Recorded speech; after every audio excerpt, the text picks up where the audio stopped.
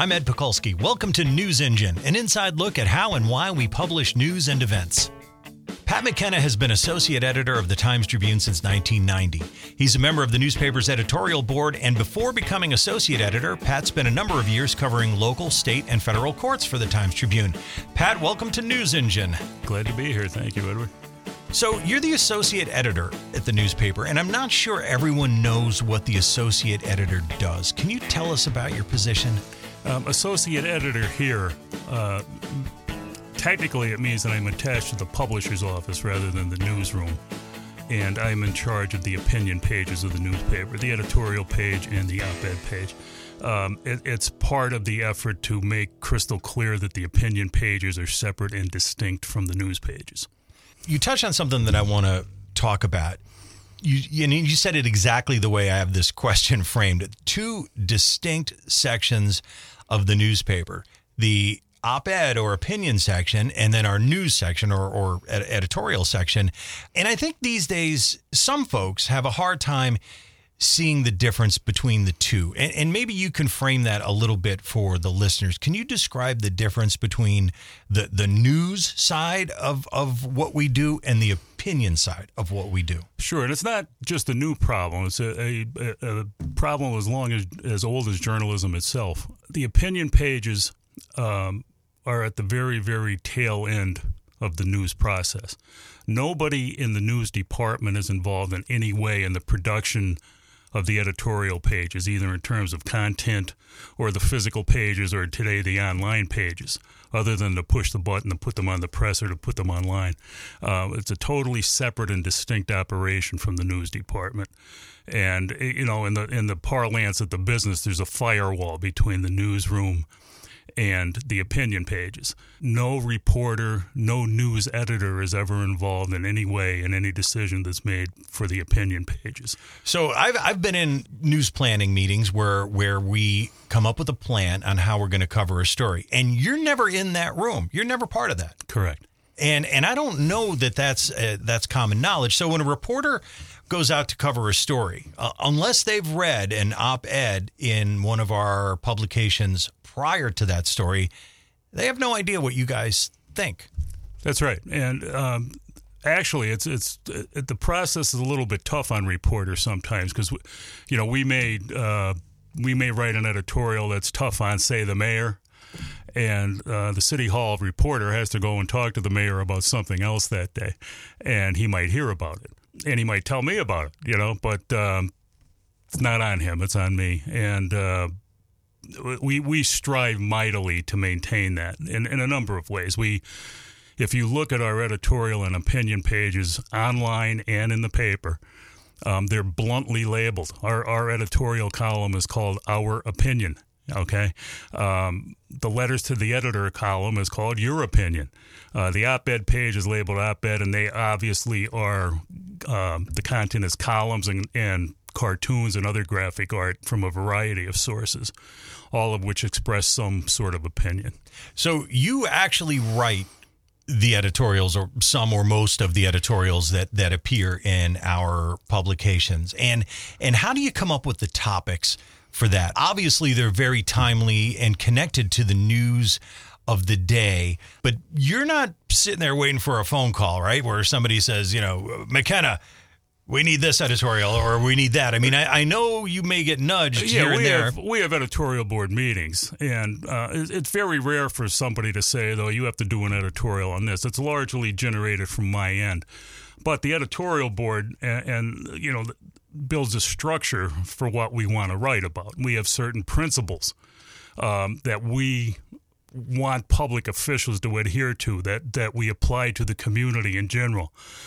For example, from public officials, we have a series of things we would like to see them do as citizens, okay? Leadership, independence, transparency. So when it comes to the actual content that we publish, if you read our editorials, I think you'll see that they tend to address the performance of public officials relative to our perception of their adherence to those principles. And the same thing applies across the board through the editorial process into endorsements. So it's really it's news driven. It's what's going on in town, major issues, Harrisburg. But our objective is to try to hold public officials accountable to a set of principles that's broader than those that I mentioned. But there are three of the big ones that we try to hold people's feet to the fire based on how they perform in office. So it's really about, you use the word accountability. It's not about Republican, Democrat, Independent. It's about accountability. It's not we don't like you or we don't think you're a good guy. It's we need to talk about the job you're doing and how well you're doing it. Yeah, we strive not to be personal. I mean, inevitably, people in this business don't wrap themselves in bubble wrap when they come to work and separate themselves from the universe. We all have our own experiences and education, and and we have certain thoughts about the people we deal with, much as they have certain thoughts about us as individuals. But, objectivity and fairness are institutional prerogatives. They're not individual prerogatives in the journalism world. It's the objective of the institution to adhere to those things. And that's what we strive mightily to do by applying multiple sets of eyes to everything we produce. So that it's not Pat McKenna doesn't like politician X, it's the Times Tribune attempting to hold politician X accountable for what he does or doesn't do. You had mentioned that it might be tough from time to time for a reporter that's, let's say, covers a mayor or county government or any number of beats to go out and cover that politician. But you live here, you pay taxes here. Is it tough for you to sometimes go out and bump into these folks? Do they give you a good going over? Yeah. And there's a social cost to what we do, There's certain cocktail parties you might not get invited to, but that's okay. It's part of the business. For my part, I can say, and I speak for the editorial board as well, it's never, ever, ever personal. We just don't go there, and there's no reason to go there. I can say that I have read an editorial that you wrote. I've seen a politician react to it in an angry or upset or they disagree kind of way. And I've seen you have fun conversations or kind or, interesting conversations with that exact same politician. I've seen all parts of that. Yeah, I think that most people in public life recognize that we're part of the drill. We're called the Fourth Estate for a reason, They know that we're here. And I have often told some people who don't want to deal with us or think we're unfair or think they can get around us, especially now in the digital media age. We've been here under the current ownership since 1895. I said, we're going to be here long after you're gone and long after I'm gone. So we might as well play, And usually, they come around. And I think as a practical matter, as people, most people just want the opportunity to make their case. They may not think or have any reasonable expectation that we're going to believe them or agree with them, but we make sure they have the opportunity to make the case. You had mentioned the editorial board earlier, and just in case there's any confusion about what exactly that is, tell me a little bit about the construct of the editorial board. Who's on it, and what exactly is the editorial board doing? Right now, the editorial board is in kind of flux because of some management and ownership, or not ownership changes, but management changes here at the paper. Traditionally, the editorial board here have been the publishers and certain news executives. That's a little touchy because some of the news executives don't want to be involved in it, because they're involved in news. But they typically are. Right now, the editorial board only has 4 members. It usually has 7, sometimes more, sometimes less. Right now it's me, Larry Haliba, who's the executive editor of this paper and others in the Times Shamrock Group, Joe Butkowitz, our managing editor, and Jim Lewandowski, who's the CEO. And we do joint interviews and that sort of thing. So we have a candidate that we want to talk about their run for office. We'll invite them in to sit down with the editorial board. Sometimes people say no. Can you get an endorsement from the Times Tribune if you refuse to meet with the editorial board? Yeah. As a matter of fact, Scranton School Board race this year, most of the races were decided by this stupid cross-filing system in the primary, where candidates can file for the Republican and Democratic nominations. Most of the candidates won both nominations, so they're going to be elected. Two candidates did not win both nominations, so they, in effect, are facing each other for the last seat. Both of those guys have declined to come in for an interview. We'll still endorse one of them based on what we know about them, but I think it's foolish for them to do that. Now, in the one case, Bob Borthwick, who's the Republican nominee, he has run a couple of times and we haven't endorsed him. This is Tom Borthwick. I'm sorry, Tom Borthwick. You're correct. I get it. You know, he thinks we're not going to endorse him. Okay, so and he's told us in the past what he thinks, and I get it. So we have that record. The other candidate is Ty Holmes, the Democrat. We haven't really had any dealings with him. So I don't know why he's not coming in. He simply said he's not coming in, but we'll look at it and endorse one of those guys. It brings me to another question about newspaper endorsements. Why do some newspapers, still endorse candidates? Well, I don't see a reason not to. I mean, it's a hot topic in the business. A lot of newspapers these days are saying they don't want to endorse because there's no way to know if it has any impact on the race, which of course is true. And the reward you get for it is that you make some of your readers angry because you didn't endorse their candidate. But the value of it, I think, is outweighs those concerns.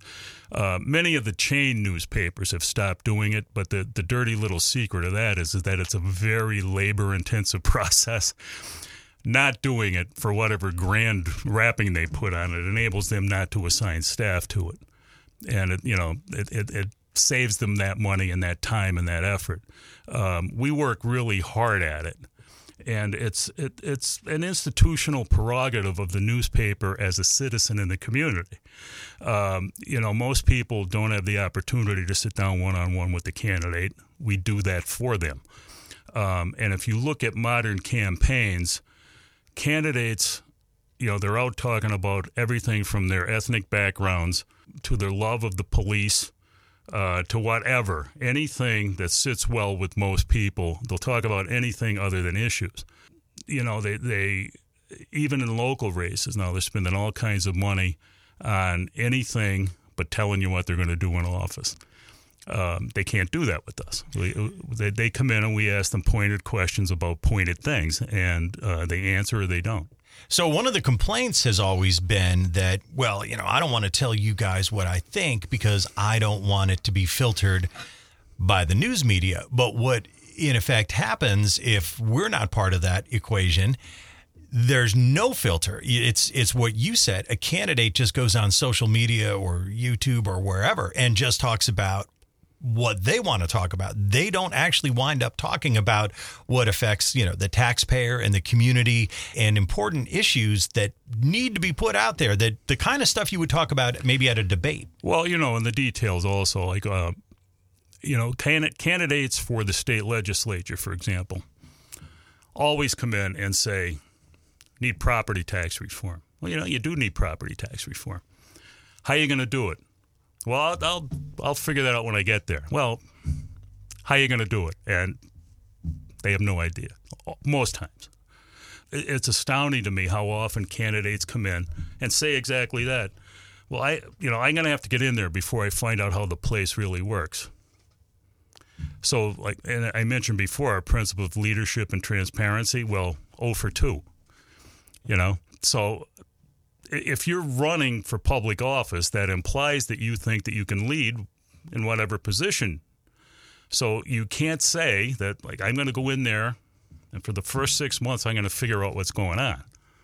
No, we're not paying you for on-the-job training. You're not exactly going to jump into a pool to learn how to swim. Right. You're probably going to figure it out. And you get all sorts of things like that where people just, they're running based on anything other than how they would actually perform in office. And our function and part of the reason that we do this is to flush them out on that kind of stuff. Why is it important that readers know what we think about an issue, any issue? Well, and again, people go about their lives every day, and they work, and they have kids, and they do all sorts of things all day, and they don't have time to go after these things to the extent that we do. It's our business. It's our lives. One of my colleagues were talking about that this morning. We were talking about a particular issue in the paper today, and so why don't people know this? Like, why aren't they up in arms about it? And that's the very reason. They have their own things to worry about. It's our thing to worry about and to inform them. And the editorial endorsements, the editorial process are simply an extension of that. A former managing editor, he's deceased now, but he used to describe what I do as, a general sitting up on the hillside and watching the battle unfold in the valley below. And then when it's over, he rides down and kills the wounded, And there's an element of truth to that, because we come in from the editorial side at the very, very tail end of the news process.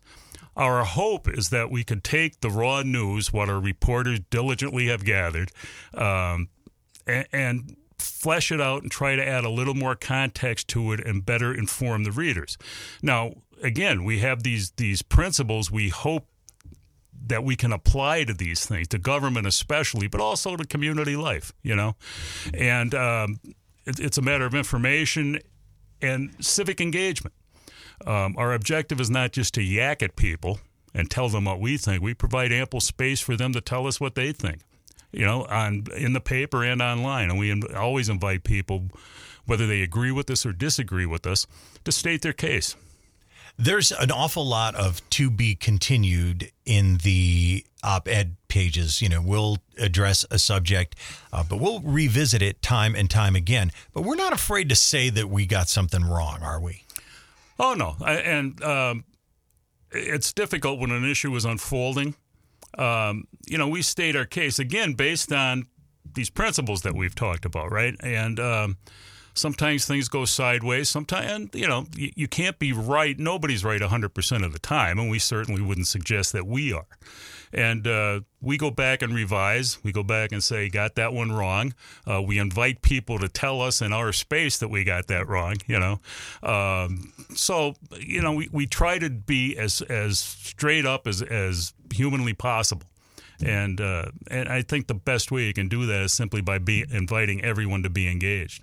People aren't afraid or shy about telling us what they think. And one of the reasons we had you come in today was to talk about the transparency of the newspaper. And I think what we discussed shines some light on that. There's no evil plot here. This is us being open. This is us talking about what we do and how we do it, the sausage making, so to speak. It's not a secret. And, it's funny when people sometimes tell me how our process works. Well, the boss the boss directed that story. The boss, they wanted this done for their own political, and they're talking about news stories. I've been around here for 43 years. I have never seen anybody from the publisher's office show up in the newsroom and say, here's what you got to do on this story.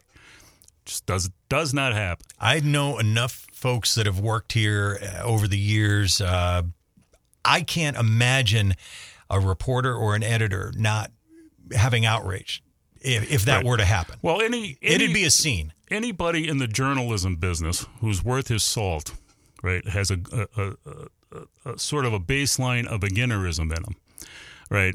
Challenging the status quo, challenging authority, because that's what you do every day when you go and ask sensitive questions of people in power. And that doesn't exist only outside the newspaper. Any reporter in our newsroom who's worth his salt is going to react badly to being, directed to find, the fundamental job is to go where the information takes you. And if someone were to be directed to not go to the end of that road or to take a detour to reach a particular conclusion, there'd be hell to pay. And as you say, outrage. And it's I don't know of it ever happening here. I'm unaware of it happening, and the outrage would be, rightfully so. Yes, and reporters are a cantankerous lot generally, and for good reason. And people always tell journalists, "Oh, you're cynical." Well, we come by it honestly. It comes from a lifetime of people lying to us. And so we know how to seek information. We have a good sense when we hear it, whether it's right or wrong. And then, of course, there are innumerable ways to find out if it's right or wrong, especially these days. So, the idea that it's directed towards a certain end is just wrong. Now, on my end, on the opinion end, yeah, we have opinions. But we, flatly stated on the page our opinion. You're free to agree, disagree. But we do ask that when you disagree, you base it on facts, just as we try to do. It's the old Pat Moynihan thing. You're entitled to your own opinion, but not to your own facts. We live by that, and we want people who engage with us to live by that as well. Fair enough. Pat, thanks so much for coming by. You'll agree to do this again? Sure. Thanks, Pat.